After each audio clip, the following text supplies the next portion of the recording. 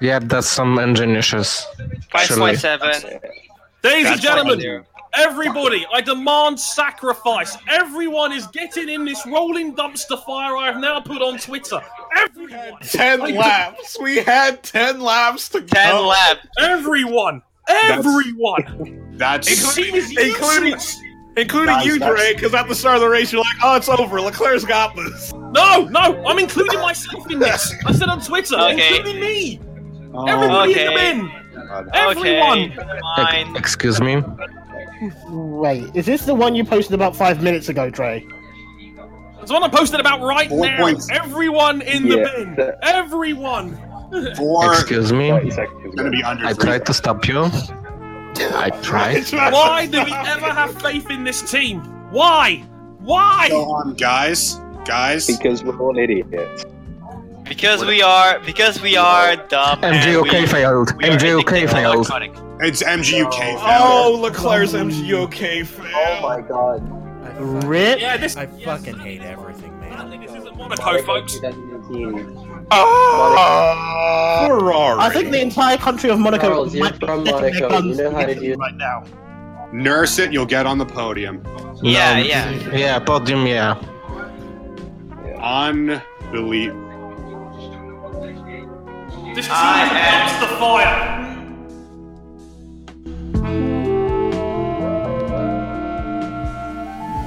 So stupid, he comes across in front of me every single time he overtakes. Where does he want me to go, off the track? No! Stop talking to me in the braking zone! The Cursed Podcast that precedes unfortunate events. Welcome back to Motorsport 101.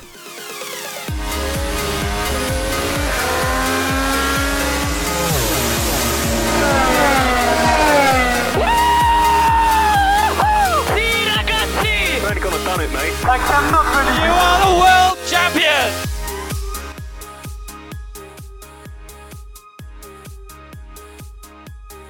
You know, to quote, it was a famous literary character, Chicken Little, who once said, "The sky is falling. It fell." I don't know. Welcome to episode 185 of Motorsport 101.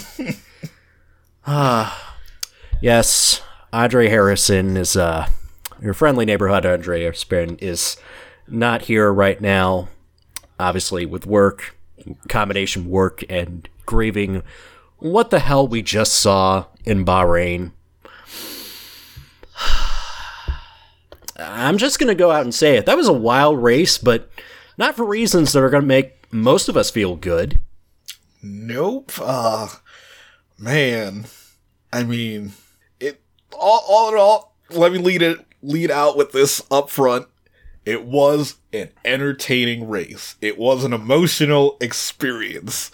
I would say maybe not immediately, maybe a year, maybe 2 years from now, it's definitely a race that you should go back and watch. Right.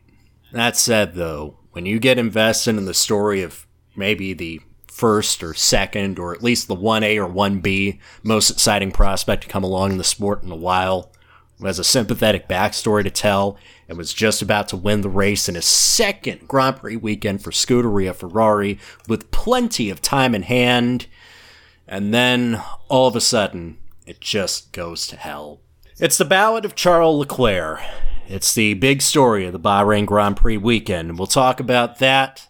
We will talk about the other things that happened as Mercedes pick up the damage that was done by Ferrari, and a 1-2 finish at the Bahrain Grand Prix with Lewis Hamilton ahead of Valtteri Bottas.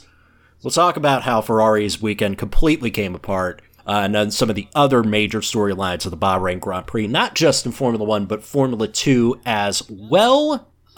And, of course, we'll catch up on everything else that is not bicycles.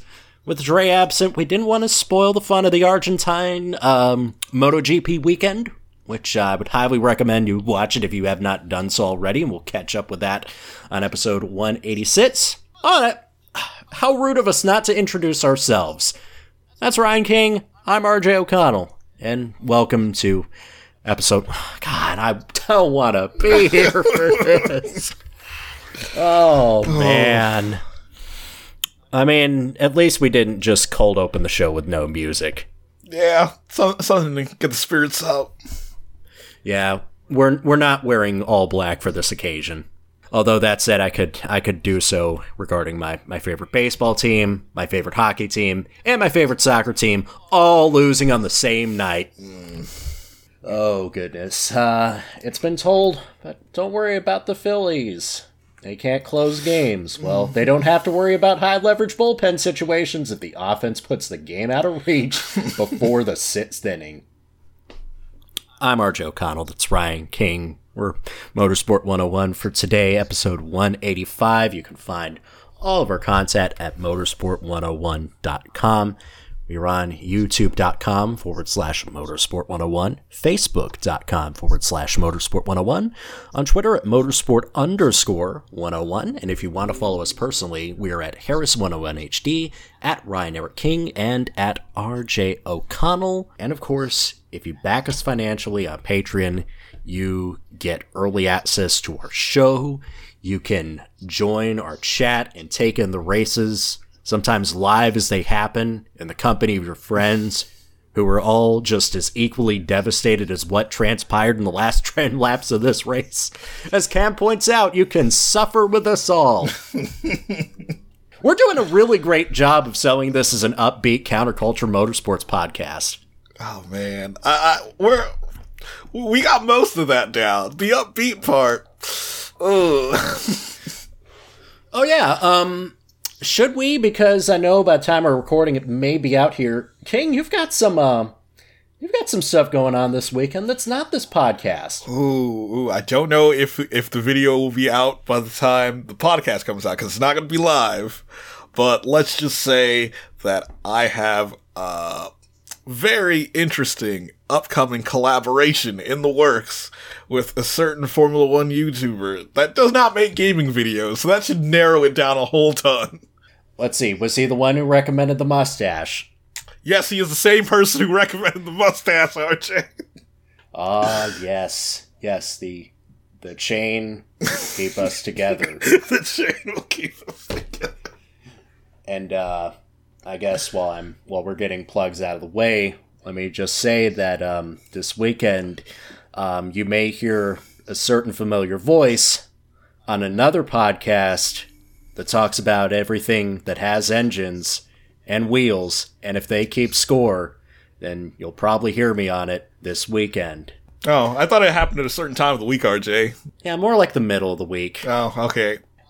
So, let's rip the Band-Aid off. I want to take a quick musical interlude. I want to drink some more cider. I want to grip another fifth of vodka. And we'll be back to talk about the Formula One Gulf Air Bahrain Grand Prix.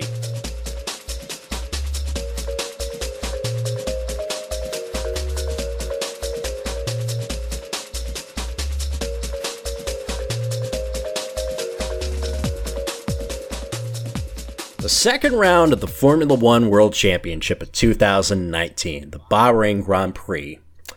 We of course know that Bahrain is not necessarily the best place to be racing. It's a good track. The racing's been good, but as a country, certainly not one of the best places to be at. Not of all the people, just the people that are in charge who are trampling upon the human rights of most of its populace. And just happen to own a majority stake in a Formula One team. We can compartmentalize that because we are professionals and just enjoy the race that it happened. And qualifying, well, it gave us a bit of a surprise. It turns out the rumors of Scuderia Ferrari's demise in the engine department, at least for 24 hours, were greatly exaggerated. As Scuderia Ferrari locked out the front row, with Charles Leclerc becoming the second youngest pole sitter in Formula One history, second only to his teammate Sebastian Vettel, who qualified in second, as the Mercedes locked out row 2. And after the weekend that Ferrari had in Melbourne, maybe they were right. Maybe all the preseason hype was right. And maybe Ferrari gonna get this together, y'all. Wasn't that the feeling coming out of this qualifying session, King? Yeah, that was the feeling. That was the big narrative that was pushed out of the qualifying session that Australia was unrepresentative, that it was this hybrid temporary / street circuit that we only see the likes of in Australia, because the only other track on the calendar that compares to it is Canada, which is vastly different than Australia. They're like, this is the first real test for this year's iteration of Formula 1 cars. So it looked like, hey, Ferrari's advantage, it was real. Leclerc setting a new qualifying record of a 1:27.866 to take pole position by about 0.3 ahead of Vettel, Hamilton in third on the grid, Bottas in fourth, Max Verstappen in fifth, and Kevin Magnussen best of the rest on the grid in sixth, giving us only a couple of shockers in, oh boy, Renault, you did not qualify so well.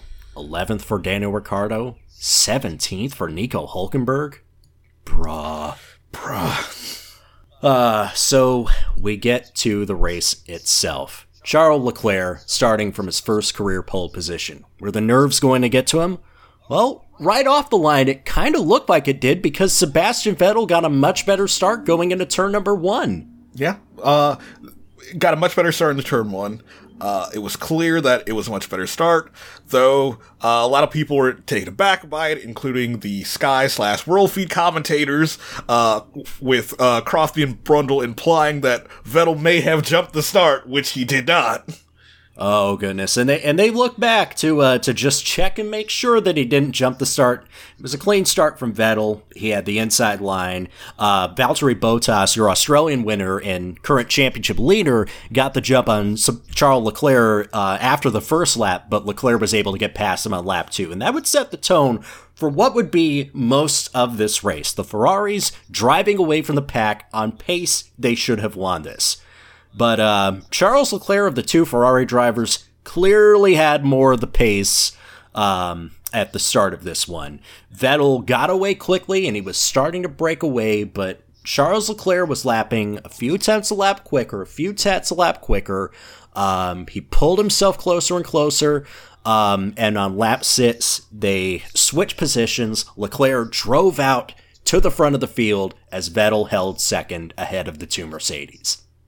And yeah, it seemed clear as the race went on that the Mercedes were just not fast on the soft compound tire. Oh goodness, yes. That was one of their struggles for the last couple of years. If there is a weakness to the Mercedes machine, it's how well they don't handle the softer compound tires. You saw this at some street circuits like Monaco and Singapore, for instance, and that started to rear its ugly head in Bahrain as well. As Ferrari was putting in inroads on the slower medium tires, while Mercedes just couldn't catch up on the softs. Out of this, as Ferrari were starting to gap the field, we got some incredible midfield action and quite a bit of carnage as well, with Romain Grosjean and Lance Stroll coming to blows, eventually forcing Grosjean into retirement after 13 laps. We had 16 laps, I should say.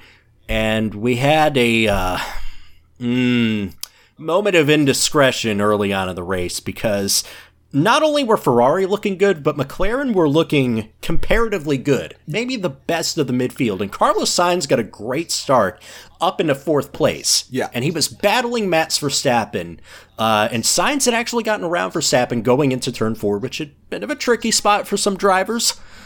Sainz had the outside line and was making the corner. Verstappen held the inside line and was determined to keep the position. You know, I like Max more than I think a lot of people do on the show. I think he's a good driver, but that wasn't on, man. No. Max Verstappen locks him up, clambers over the inside apex of the curb and just uses Carlos Sainz like he was his girlfriend and plows right into the side of him. And on team radio, Verstappen would say, Sainz turned it on me. Oh, yeah. Verstappen, to this point, says he didn't do anything wrong. I think that was, at the very best, it was completely careless. And at his worst, it was... I don't want to say it was deliberate. it wasn't deliberate. I don't want to say it feels like a rookie error where he just lacked the spatial awareness to realize that Sainz was at least a half car length ahead of him by the time of corner entry. And of course Sainz was going to turn to exactly where he was because he literally parked his car on top of the apex. At some point, someone is going to turn in for the corner when someone makes one of those dives. You cannot just dive, hit someone, and then act like it's their fault because they didn't leave the space for you. Yeah, because I understand why the stewards didn't penalize Max Verstappen, but I wouldn't say that Max Verstappen was completely at no fault. No, I entirely agree, and, at least the stewards were consistent because Antonio Giovinazzi got away with punting Danny Kvyat off on the opposite end of the track as well, so they were at least willing to let them play on and not hand out any yellow cards. Yeah. The only penalty Danny Kvyat was got for speeding in the pit lane. But that's neither here nor there. So by this point, with all the exciting mid-pack racing going on, Charles Leclerc was starting to run away from this race to the point where your friendly neighborhood host Andre Harrison said this race was in the bag for Charles Leclerc. Yes, he said it was over, and I'm like, Trey, we're not even halfway through the race yet. So I want to catch up everybody who may be a first-time Formula One viewer. Charles Leclerc is a second-year driver. He debuted with what is now the Alfa Romeo team last year, and amidst fears that maybe he wouldn't get to shine at equipment that was expected to be last or second to last on the grid, he helped carry the Alfa Romeo Sauber team up to their best results in a long, long time and was by far the consensus Rookie of the Year in the Formula One. So naturally, Ferrari called him up. He is a Ferrari junior driver, and he has been very impressive throughout his first two races. And, of course, there's an emotional attachment to as well. His godfather was the late Jules Bianchi, who was himself a Ferrari junior driver and was probably destined to take one of those seats alongside him were it not for his tragic accident in 2014 that led to his death in 2015. Charles Leclerc was looking set to win the 999th Formula One Grand Prix race, but the wheels were starting to fall off the Ferrari wagon, and the mission, well, it was looking like it was going to be in a bit of danger. 20 laps to go. By this point, Lewis Hamilton is starting to catch up on Sebastian Vettel, who is now, this is pretty much a battle for second place. Yeah. Vettel has been holding the position, but Hamilton is starting to make inroads, and coming out of turn 4, Hamilton sweeps around the outside to take the position away from Sebastian Vettel. Sebastian Vettel tries to hang with him, but just as they're coming out of the apex of the Corner King, Vettel loses it, all on his own. Yeah, Vettel, post-race Vettel said he was completely surprised that it happened. Us watching at home could see that one of his rear tires was on the line of paint, delineating track limits, so it probably slipped on the paint, because Vettel was completely just dumbfounded in the post-race press conference, because he couldn't find a reason to why he lost traction. And it spoiled a really good battle that was going on for several laps. Yeah, because the lap before, Lewis Hamilton tried the same exact move and couldn't get it to stick. It certainly isn't going to help the confidence of a driver who many feel is, starting to be pushed out of his way at Ferrari, which, that's a bit of an exaggeration to say the least. So we think Vettel, right, that's the worst of it done. He's gotten back on track. Surely this cannot get any worse. As he rejoins the track in traffic, he comes down to the back straightaway in the third DRS zone of the lap. And then King, well, somehow, it manages to get worse. Managed to get worse very quickly. Because when this Ferrari hits 88 miles per hour, you're going to see a front wing collapse in on itself. Yeah, his front wing failed catastrophically. It ripped itself from the car and, hit the track surface, and the car just went right over it. King, what happened to cause this? At first, I wanted to believe, and it was reported that essentially, the front wing had either through build quality, wear, or damage beforehand had begun to fail, and he lost traction and spun around. And essentially, when when the airflow reattached to the wing, it just decided to just fail completely. But that's not what happened. What had happened was, when Vettel spun, he slammed on the brakes, locked all his tires, completely flat-spotted 2 of them, and when he continued down the road, the vibrations got so bad that the front wing failed. Yeah, the thing lifted off the ground, man. Yeah, like... It got on 2 wheels and did a wheelie. Carbon fiber is durable, y'all. Oh, my goodness. And, in that context, with all that had happened to him, it's kind of a miracle he was able to recover and take 10 points and a 5th place finish out of that. Because that happened just as he was about to pit for his new set of softs anyway, but that really, really cost Ferrari. But by that point, Charles Leclerc was out to a massive lead. It looked like finally Charles Leclerc, in just a second race for Ferrari, was gonna take the victory. And then on lap 46, he tells his engineers, there's something strange with the engine. Yeah, what they thought originally was an issue with the MGU-H, the hybrid system in the engine, later turned out to be a misfiring cylinder, as in the debrief. Either way, it cost Charles Leclerc tons upon tons of straight line speed on a power track. Yeah. And by 2 laps' time, Lewis Hamilton was already gaining several seconds per lap as Leclerc's car struggled to even hit 250 kilometers per hour in a straight.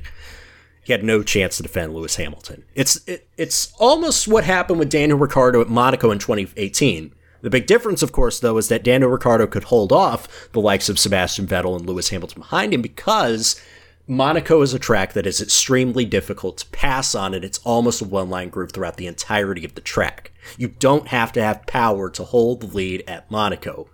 You have to have all the power to hold the lead at Bahrain, a track where overtaking just goes out like crazy. Yeah, because we had mentioned this before, but this weekend they introduced a third DRS zone at Bahrain and Asheville. 3RS. 3RS has arrived. We're a 3RS! Oh, I mean, at first, when they announced 3RS, I was like, okay, this is gonna be cool, because, Australia, things didn't work out entirely as planned with the new regulations, but that could have just been an Australia problem. Then Formula 2 happened. I'm like, okay, maybe it's just Formula 2. That, they run the same cars, and of course, overtaking's gonna be really easy with a third DRS zone. But Formula 2, they were racing each other everywhere, so it wasn't really that important to the F2 race, which we'll get to later.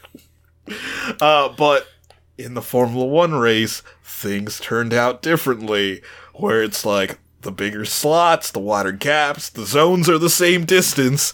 Yeah, they were just doing blow-bys on sitting cars.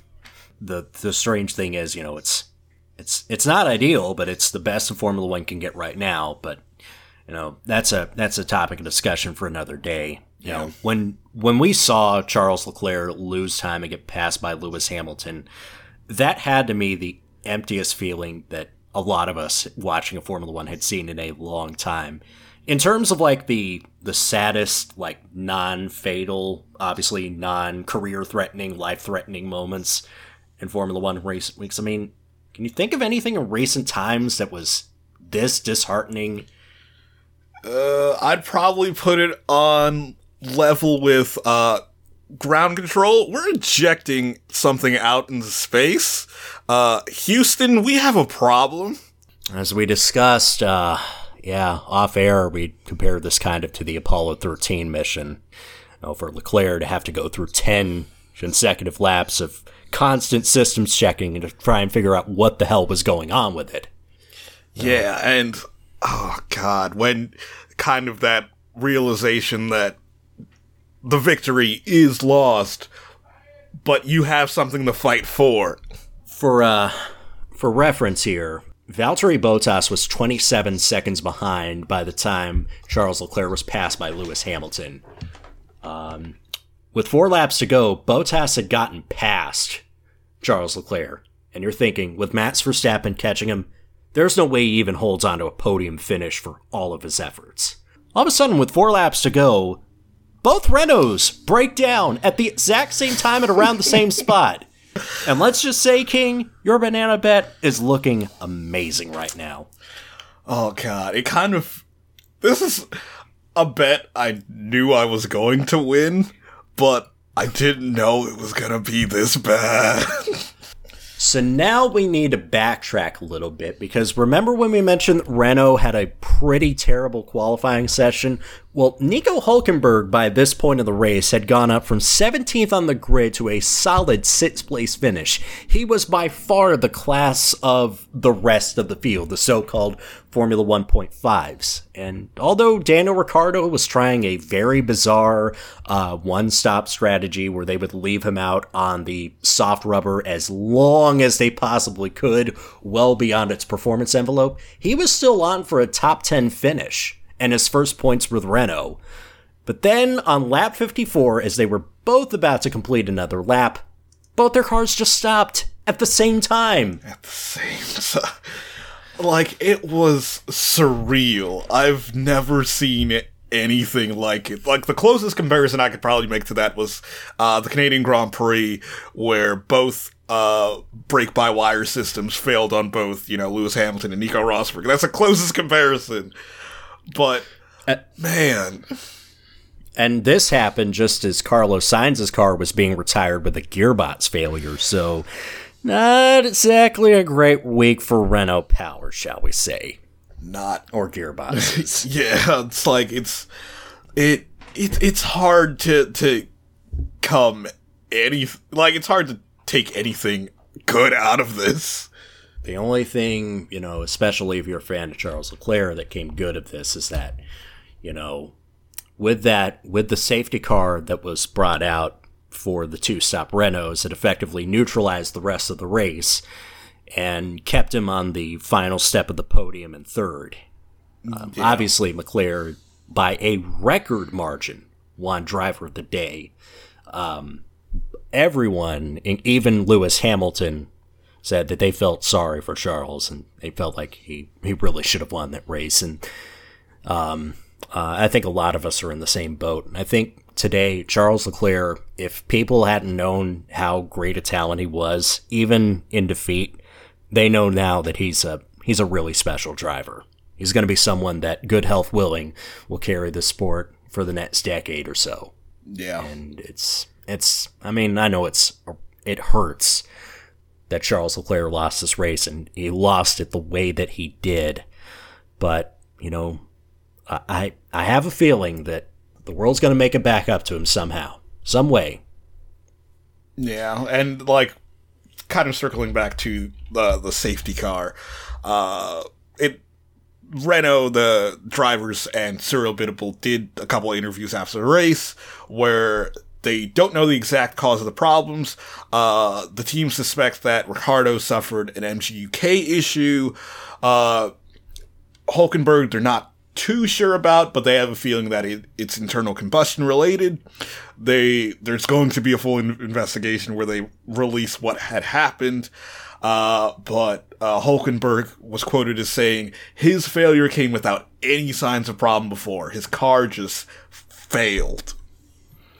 Oh, goodness. And, for my money's worth, it would be a debate between him and one other driver that we'll mention for the best non-Leclerian performance of the day. Dre was all excited about Nico Hülkenberg coming back from 17th to finish 6th and take the Formula 1.5 win, but it just wasn't to be. And for Renault, obviously, that's a big blow that they're, only 6 points in, 2 races in the season. Yeah, where I think telling quote from Hülkenberg, the engine guys at Very, where, the power unit side of the team is based, will be devastated and down. There's no point in hammering on them. We need to work as a unit unit and help each other. And that's entirely fair. Obviously, Renault has a long way to go. It seems a longer way than I'd hoped they'd have to go to close the gap to the top three. But I would think, obviously, with their amount of resources, they'll bounce back. So in the end, Bernd Maylander takes a comfortable victory in the Bahrain. Shit, they pulled him out just before the end of the race. God damn it. Lewis Hamilton wins and leads a Mercedes 1-2. Out of all of this, Ferrari, with a gift-wrapped 1-2 finish, decided to re-gift it to their friends in Stuttgart. Or Brackley. Wherever you feel like mailing it. They'll get the letter. When even our server's resident Lewis Hamilton fans are feeling awful for Charles and feeling like that wasn't a win that they felt the most proud of, that tells you a lot about how this race maybe should have gone. Yeah, Leclerc got 50% of the vote in the driver of the day vote. Autosport gave him a 10 out of 10 in the driver ratings. The fan vote in the driver rating so far is at a 9.9. I've never seen it that high. But, it's insane. Yeah, as Formula One writer Lawrence Barretto points out in his winners and losers column, Leclerc will have been hurting last night, having a first victory cruelly taken away through no fault of his own, but when the dust settles, he can reflect on a weekend that supported the hype that had surrounded him since his debut with Sauber last year, and I'll go back even further than that. Remember 2 years ago, that sprint race in Bahrain, where he chewed through the field on a two-stop strategy? You remember when he won that title as a rookie, GP3 Series as a rookie? He was Rookie of the Year. Rookie of the Year in European Formula 3 the year before that. Right. Came up through karting with Max Verstappen, and Max Verstappen so far in his career has yet to score a pole position that Charles Leclerc did in his second race with the team. And also, he became the 50th man to lead a race in a Ferrari, and proved that it's a matter of when and how many, rather than if, he will win races. Yeah. And of course, for Mercedes, you kind of feel like, wow, we've salvaged 43 points out of a weekend where we were clearly the second best team on the grid. So if they end up taking another championship, they'll have this weekend to look back on as a major boost to their title hopes. Yeah, it's crazy. It's crazy to think that we were heading into this weekend not even thinking that Ferrari would be contenders. A lot of people were like, Bottas 2.0, which hasn't gone away. Bottas is still very, very competitive out there. We'll start by breaking down the championship points. He's still 1 point ahead by virtue of his fastest lap in Melbourne. Yes. So even though, so before this, of course, he and Hamilton would be tied on points. Because of that fastest lap point, and because neither Mercedes driver got it, Valtteri Bottas still has a 1 point lead in the standings. Ooh. Actually, yeah, they'd be dead level because they 43 and 43, but now it's 44-33 Bottas over Hamilton. Even on the traditional tiebreakers, they'd be even because they both have one win apiece. They would both have 2 second places apiece. Yeah, a win and a second apiece. I think the only tiebreaker that would go in Hamilton's favor would just be his one pole position. Yeah. Right. So in the end, Lewis Hamilton takes the victory, Valtteri Bottas in second, and Charles Leclerc, the hero of the race, gracious in defeat, as always, finishing in third position, driver of the day, pole winner, and the 74th Grand Prix win, of course, for Lewis Hamilton, putting him one closer to Michael Schumacher at 91. Max Verstappen maybe feels like he could have felt like he should have had the podium. And some people felt like he shouldn't have the way he was driving early in the race. But fourth place isn't a bad finish, and it's certainly not bad for his title hopes. And Sebastian Vettel, as we mentioned, 29 seconds back of Verstappen, but still salvaging a fifth place finish and 10 valuable championship points. We get to the start of the midfield. It's looking so weird. Lando Norris. Take a bow, young man. Yeah, one thing we didn't mention earlier on, both McLarens got to Q3. They were looking good. If not for Sainz getting driven into, I feel like both their cars would have been in the top 6. But Lando drove spectacularly, was involved in great midfield fights, held off experienced competitors like Kimi Räikkönen, who was bearing down on him for that 6th place finish. And it goes without saying that, this is a big result for a driver in just his 2nd Grand Prix weekend. He's not but 19 years old. And he's really taking charge and becoming the alpha man at McLaren, just like they had hoped and anticipated. And, what's also encouraging as well, and I know it's early signs because we've been here before with McLaren getting a hot start to the season, then falling off, but it genuinely looks like the McLaren chassis with the Renault power unit is good. Yeah, it's good. Real good. It looks solid. It actually does look like the famous tagline, well, maybe not the best chassis of the grid, but certainly one of the best in the midfield. Yeah, certainly one of the best in the midfield. Though it does leave your mind wandering, what if they had stuck with Honda? Yeah, that's always the thing. Again, I've said it before. I don't think that McLaren will regret breaking away from Honda, but I think they will certainly regret having let their relationship got as bad as it did. The one person whose relationship with McLaren has not, gone away, one Fernando Alonso was there in Bahrain this weekend. I saw that, and I also saw that the Ferrari mechanics were hanging out with Fernando Alonso, which led many people to believe, yes, Fernando's cursed the team. Which, I don't know about that. Yeah, I don't know about that. I don't know if Fernando Alonso has a magic button that he can press to just make a Ferrari engine cylinder just displace itself on its own. I mean, that would be kind of awesome and terrifying, though. Yeah, too much power. Too much power. Everybody thinks he has that in McLaren anyway. As we're running down the rest of the midfield, Kimi Räikkönen just putting in another solid workmanlike day at the Alpha, finishing 7th. And Pierre Gasly with his first points in Red Bull in 8th, but it's 8th where he was 4th last year in a Toro Rosso. He missed out on Q3, and people are starting to worry about if Pierre Gasly can match up to Max Verstappen. Now, of course, Pierre did say after qualifying that he's having a hard time getting the car to drive the way that he wants to. It's a temperamental car. Verstappen seems to have gotten around it where Pierre has not. And Adrian Newey has a history of building cars that are ruthlessly quick and efficient, but take, for instance, the 2005 McLaren. Juan Pablo Montoya once famously said, unbelievably quick, but it was a bastard to drive. The same car that Kimi Räikkönen nearly took to a championship. King, are you worried about Pierre Gasly? Yeah, I've already heard some early rumors that it might be an issue with this car, but I'm not willing to hedge my bets on that yet. Most of the driver interviews have said if they set up the car to be stable enough for Pierre, he's going to be well off the pace. If they set him up to be quick, the car is dangerously unstable for him. I'm not willing to give up on Pierre just yet. I think, he's way too good a driver. Formula 2 champion, did some miracles with Toro Rosso last year. I think he's going to find it, but it's going to take some time. And I hope that they can remain patient enough. But on the other hand, Red Bull's still lucking their way into some great prospects. Take a bow, Alexander Albon. London, you had your chance to claim him.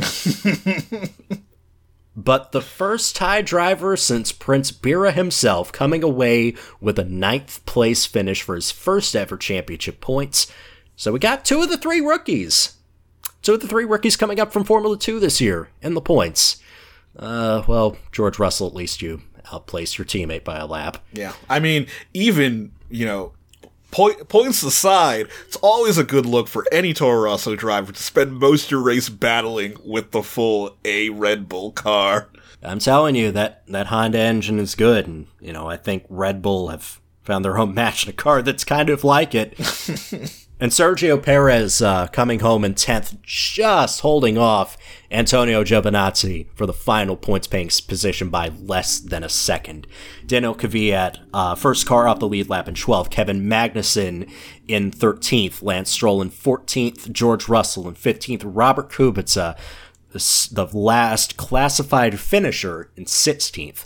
Classified non-finishers Nico Hulkenberg and Daniel Ricciardo after 53 laps with their own respective mechanical failures, as was Carlos Sainz, retired after 53 laps. Not classified after 16 laps, Romain Grosjean, the fastest lap, went to Charles Leclerc, so he gets the bonus point. As we go into the championship standings after 2 rounds. So as we mentioned, Valtteri Bottas with a 1-point lead over Lewis Hamilton going into the 1,000th Formula One Grand Prix at Shanghai, China. Max Verstappen, with a 3rd and 4th place, is 3rd in the championship on 27 points, 1 point ahead of Charles Leclerc, whose 3rd place finish and pole position boost him to 26 points. Sebastian Vettel on 22 points, Kimi Räikkönen on 10, leading the proverbial Formula 1.5 championship. Lando Norris's 6th place finish and boosting him all the way to 7th. He's ahead on countback of Kevin Magnussen, also at 8 points. Nico Hulkenberg on 6 points. Pierre Gasly on 4 points. Lance Stroll on 2. Alex Albon on 2. Daniel Kvyat and Sergio Perez on 1 apiece.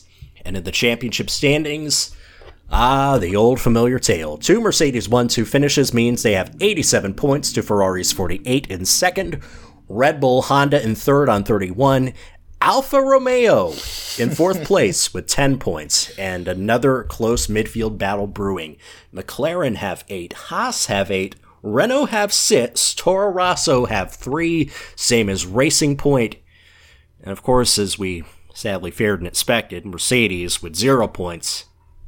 2 races in the season. One encouraging sign, though, I think they look better in qualifying. Despite Robert Kubica driving with a damaged floor that can't get fixed for a couple rounds. And hey, at least they brought the car home both races, because if nothing else, that Mercedes power unit sure as hell is reliable. Yeah, looks like the Mercedes power plant is effectively bulletproof. Did I just confuse Williams and Mercedes again? I think you said Williams Mercedes, but you said it quickly enough that Williams is hard to hear. Oh my goodness. I'm guessing Williams also wishes it was 2014 and 15, and I miss those times. Man. Remember when everyone thought 2014-15 was the basement? Man.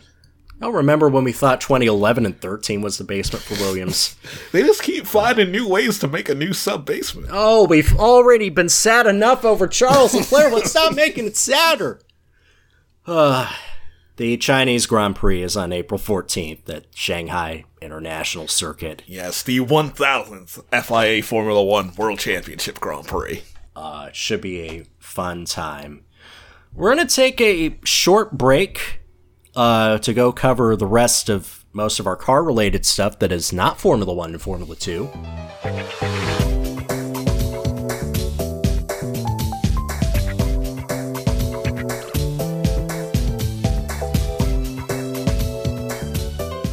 Alright, it's going to be a quick news section. Again, we're not including MotoGP as part of this because Dre is not here and we feel like we wouldn't do the Marc Marquez beat him down the proper justice that it deserved. But there was still other things that happened, like the Corsica Rally, the famous Tour de Corse, if you will, and we have a third different winner, and Hyundai on the top step for the first time in Thierry Neuville. Of course, it looked like Ott Tanak and Elfyn Evans were going to win at separate points. It didn't exactly materialize for them, shall we say. Sebastian Ogier finished in second.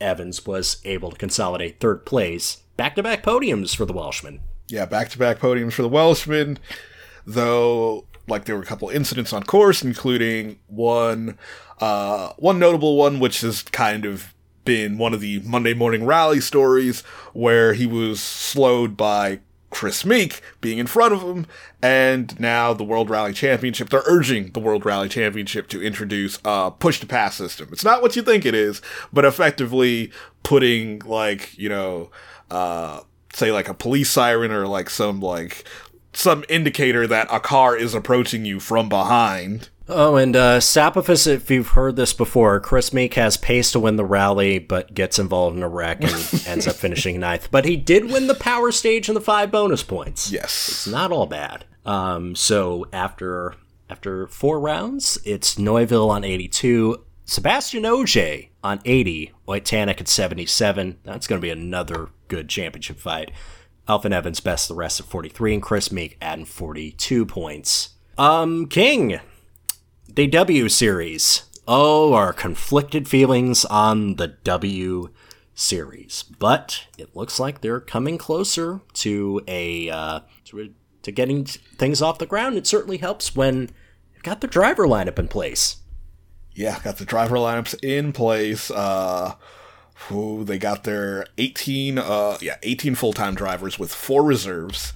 Though it seemed like, I don't know, I've been hearing a lot of differing stories because when the series announced they were selecting drivers, they just said 20. They didn't say who was going to do what. So a lot of people are saying, oh, the W Series doesn't have the money to have 20 race seats.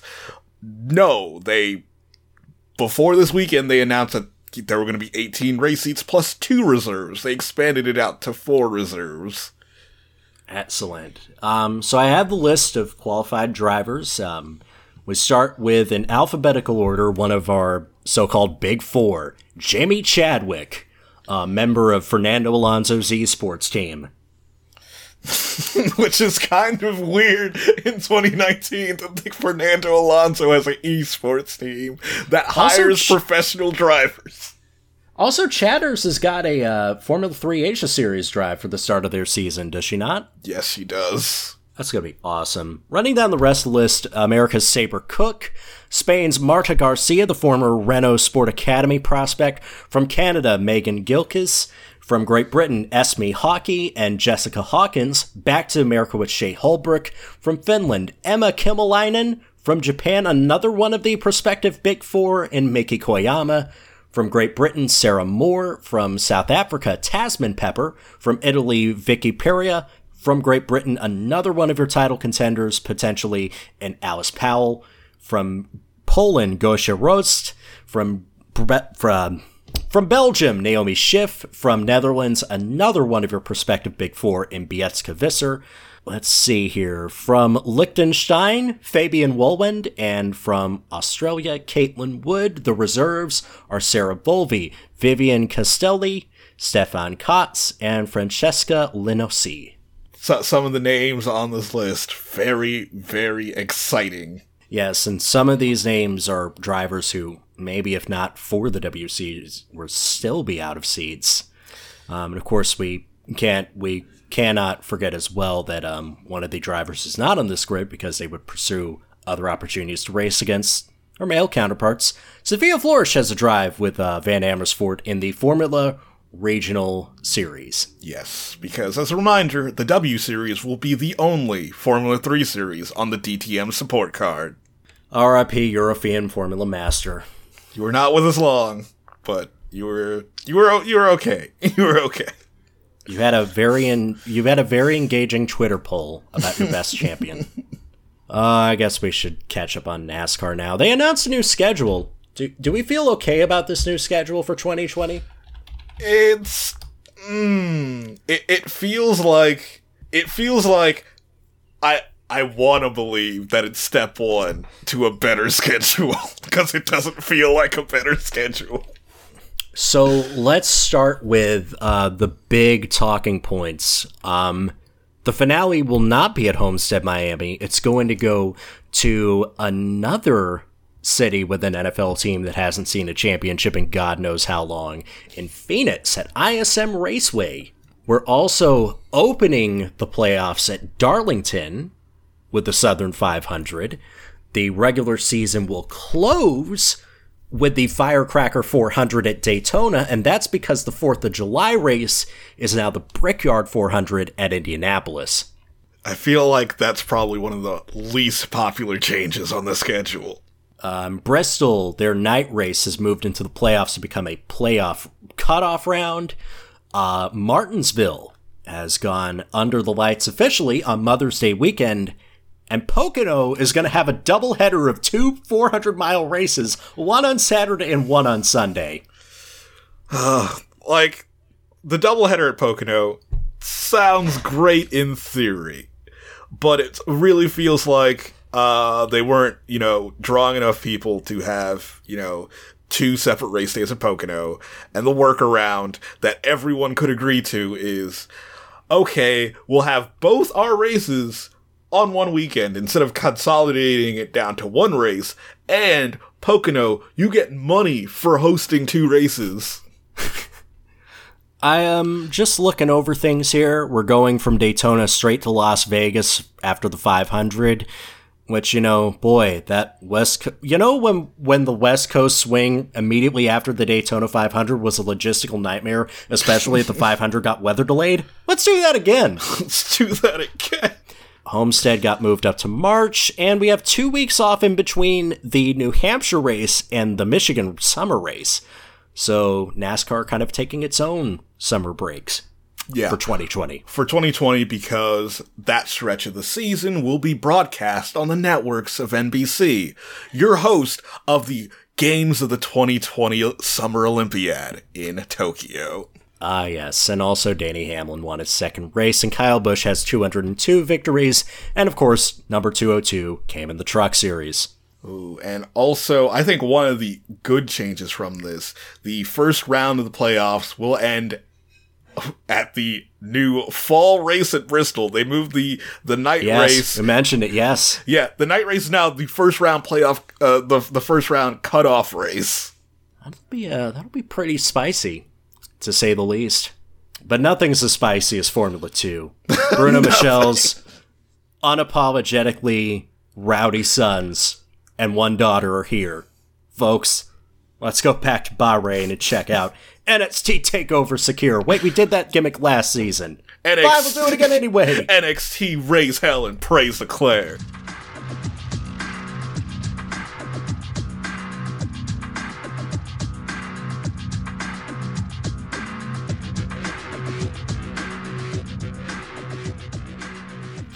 So Formula 2 is back. And it was back with a bang in Bahrain. We'll start with the feature race, which I managed to catch half of.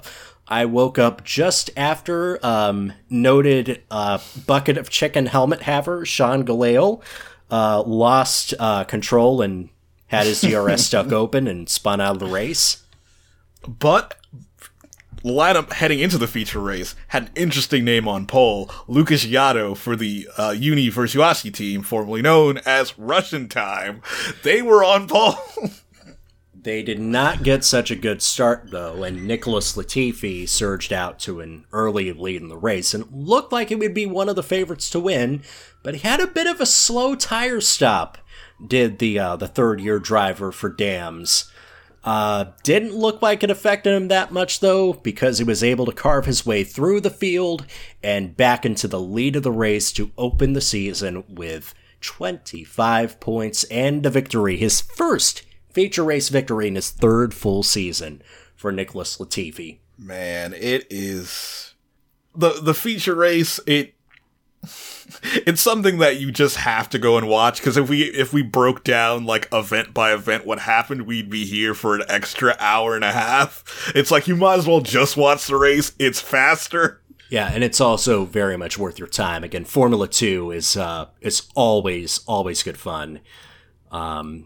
We had Sergio Sette Camera on the podium, a double Dams podium. Yes, a double Dams podium. With Luca Giotto in second place between the two of them. Again, we saw some incredible fights for position. Should we start with the sprint race? Because as good as the feature race was for all-out, balls-to-wall entertainment, the sprint race gave us probably our best Leclercian drive of the weekend. Well, Although, to prep ourselves for the sprint race, we have to run down a little bit more of the results for the feature race. Because fourth, we had Antoine Hubert, who started 11th. Then we had Louis Delatraz, then Nick DeVries, then Jack Aiken, and then on reverse grid pole, who started 10th, Mick Schumacher. Big something Mick. Big match Mick. We'll go with that. Right, because the other nickname has been trademarked by the Jacksonville Jaguars. And it was very strange, a little expected, maybe a little disappointing, but Schumacher got most of the headlines as another person won, and he didn't. Yeah, Schumacher got headlines for having a fairly, I would say, he got pole position. He got reverse grid pole position. For having a fairly average race where he started 10th, spent most of the race in 9th, then on the final lap had a very good overtake for 8th, which got him reverse grid pole. Which again, we're giving attention for someone who finished 8th. I mean, that's always to be expected. On the other hand, I'm surprised it didn't run with the alternate headline, Mick Schumacher's reputation in tatters after only finishing 8th on Formula 2 debut. How will he ever recover?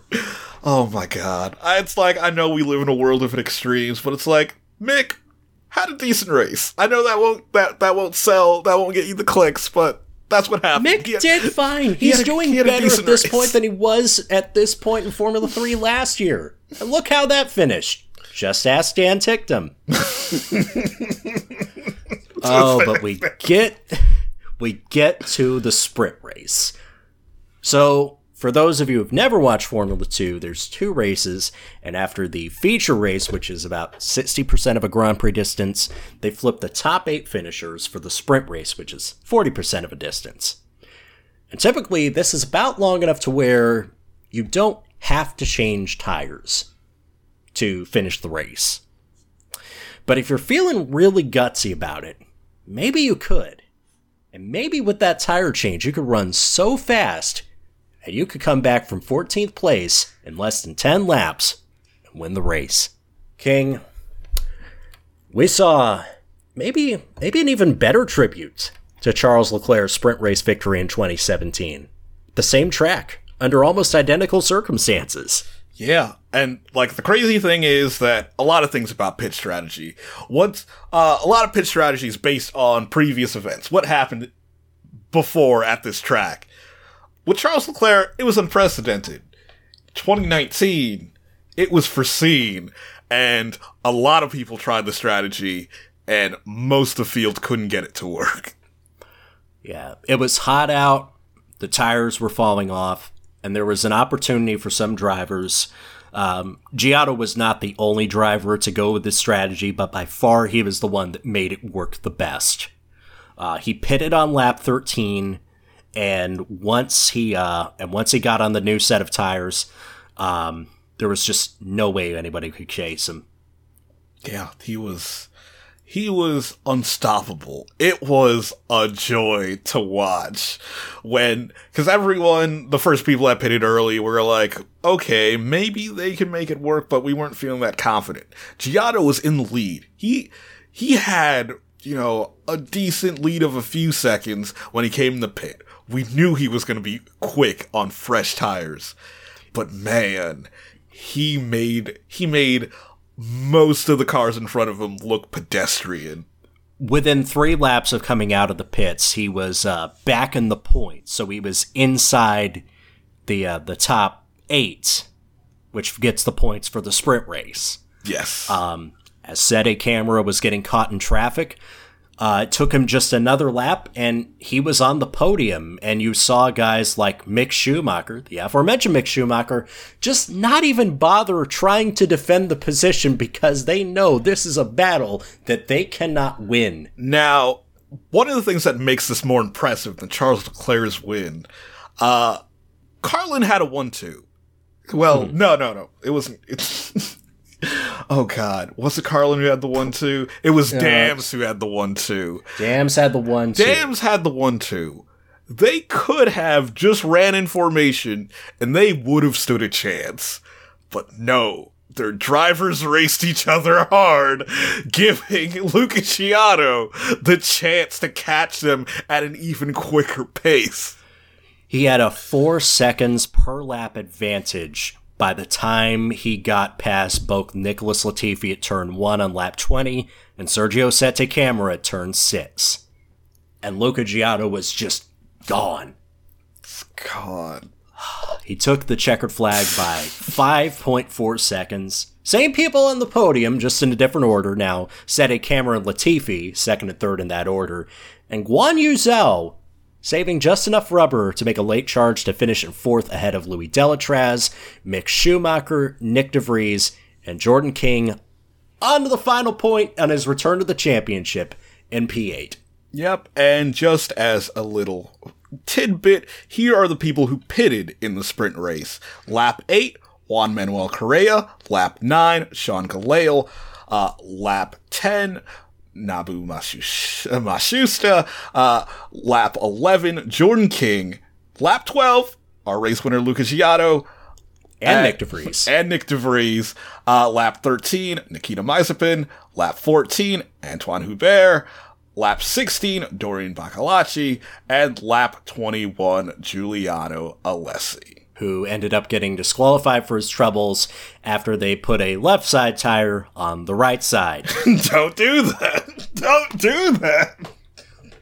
Don't do that, kids. I mean, seriously, now that Formula One TV Pro has the actual full race uploads now instead of just the highlights, if you have Formula One TV, you kind of have no excuse to watch it back this year, especially if you can't get up at about 6 or 7 on a weekend to watch these races. But, I mean, it's looking like another... I mean, I heard some dumb hot takes floating around how this is a poor Formula 2 crap. It's going to be good racing nonetheless. Yeah, it's very early in the season. One of the things that we didn't mention about qualifying is that pretty much all the rookies finished at the second half of the grid, showing how much experience you do need. And that's going to build up as the year goes along. So we're going to get a lot more wheel-to-wheel action later on in the year once the rookies get to grips with the cars. And there was another rookie we wanted to talk about, because for the first time since 1991, a woman was on the primary feeder series to Formula One. Tatiana Calderon may have, quote-unquote, only finished 13th in the feature race and 15th in the sprint, but I think she did very well under the circumstances. Yeah, First time in a Formula 2 car in anger.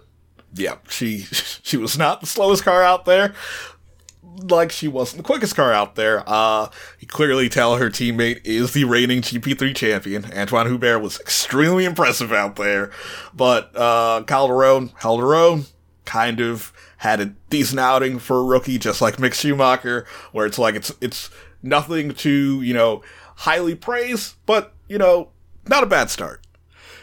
She finished better in both of her races than both the Sauber Charouz cars. Yes, she finished compatriots. She finished better than the Campos of Dorian Boccolacci in both races. And, of course, finished better than Mahavir Raghunathan in F1 Motorsport. Oh, boy. What a tough weekend that poor man had. Man, it's hard out there for the 2017 Bosch GP champion. Oh, man, not even a unified champion of Formula Libre. So just a quick rundown of the top 11 in the standings. Of course, we had 11 drivers score points. Luca Giotto with second feature race pole and sprint race victory, 37 points ahead of Nicholas Latifi on 35, Sergio Sette Camara do Brasil do on 27, Louis Delatraz at 16, Antoine Hubert at 12, tied with Nick DeVries also at 12, Guan Yu Zhou at 11 points, Mick Schumacher 8 points in 8th place, Jack Aitken on 9th at 6 points, Nobuharu Matsushita with 2 points in 10th, and Jordan King, future Indianapolis 500 competitor, in 11th with a single point. And they will rejoin at Baku City Circuit in a month's time. Man, oh god, it's gonna be crazy. Oh my god, I'm here for all of this. It's like if you electrified Hell in a Cell. Which I'm sure we'll get to that at some point during the 24 hours of WrestleMania from MetLife Stadium. I hope it doesn't rain. Goodness, wouldn't that be something? Then it would take 36 hours.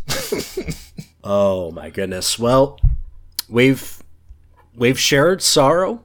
We've gotten through the pain, and hopefully by the time Dre comes back next week and we haven't burned down the entire sin bin, we'll of course catch up with, we got a pretty stacked weekend coming up this weekend. IndyCar, Barbara Motorsports Park in Birmingham, Alabama. What else we got? King, on this? I don't think we have anything else. Well, yeah, of course we can catch up with MotoGP in Argentina. We've got so those two look like we're going to be the big focuses of episode 186. Yes, a big focus of 186. There's, I could briefly mention a lot of things that have been circling the rumor mill. They had their meeting last week for the 2021 Formula 1 regulations. Apparently, allegedly, there are going to be a raft of other standardized parts, including crash structures, mainly internal components.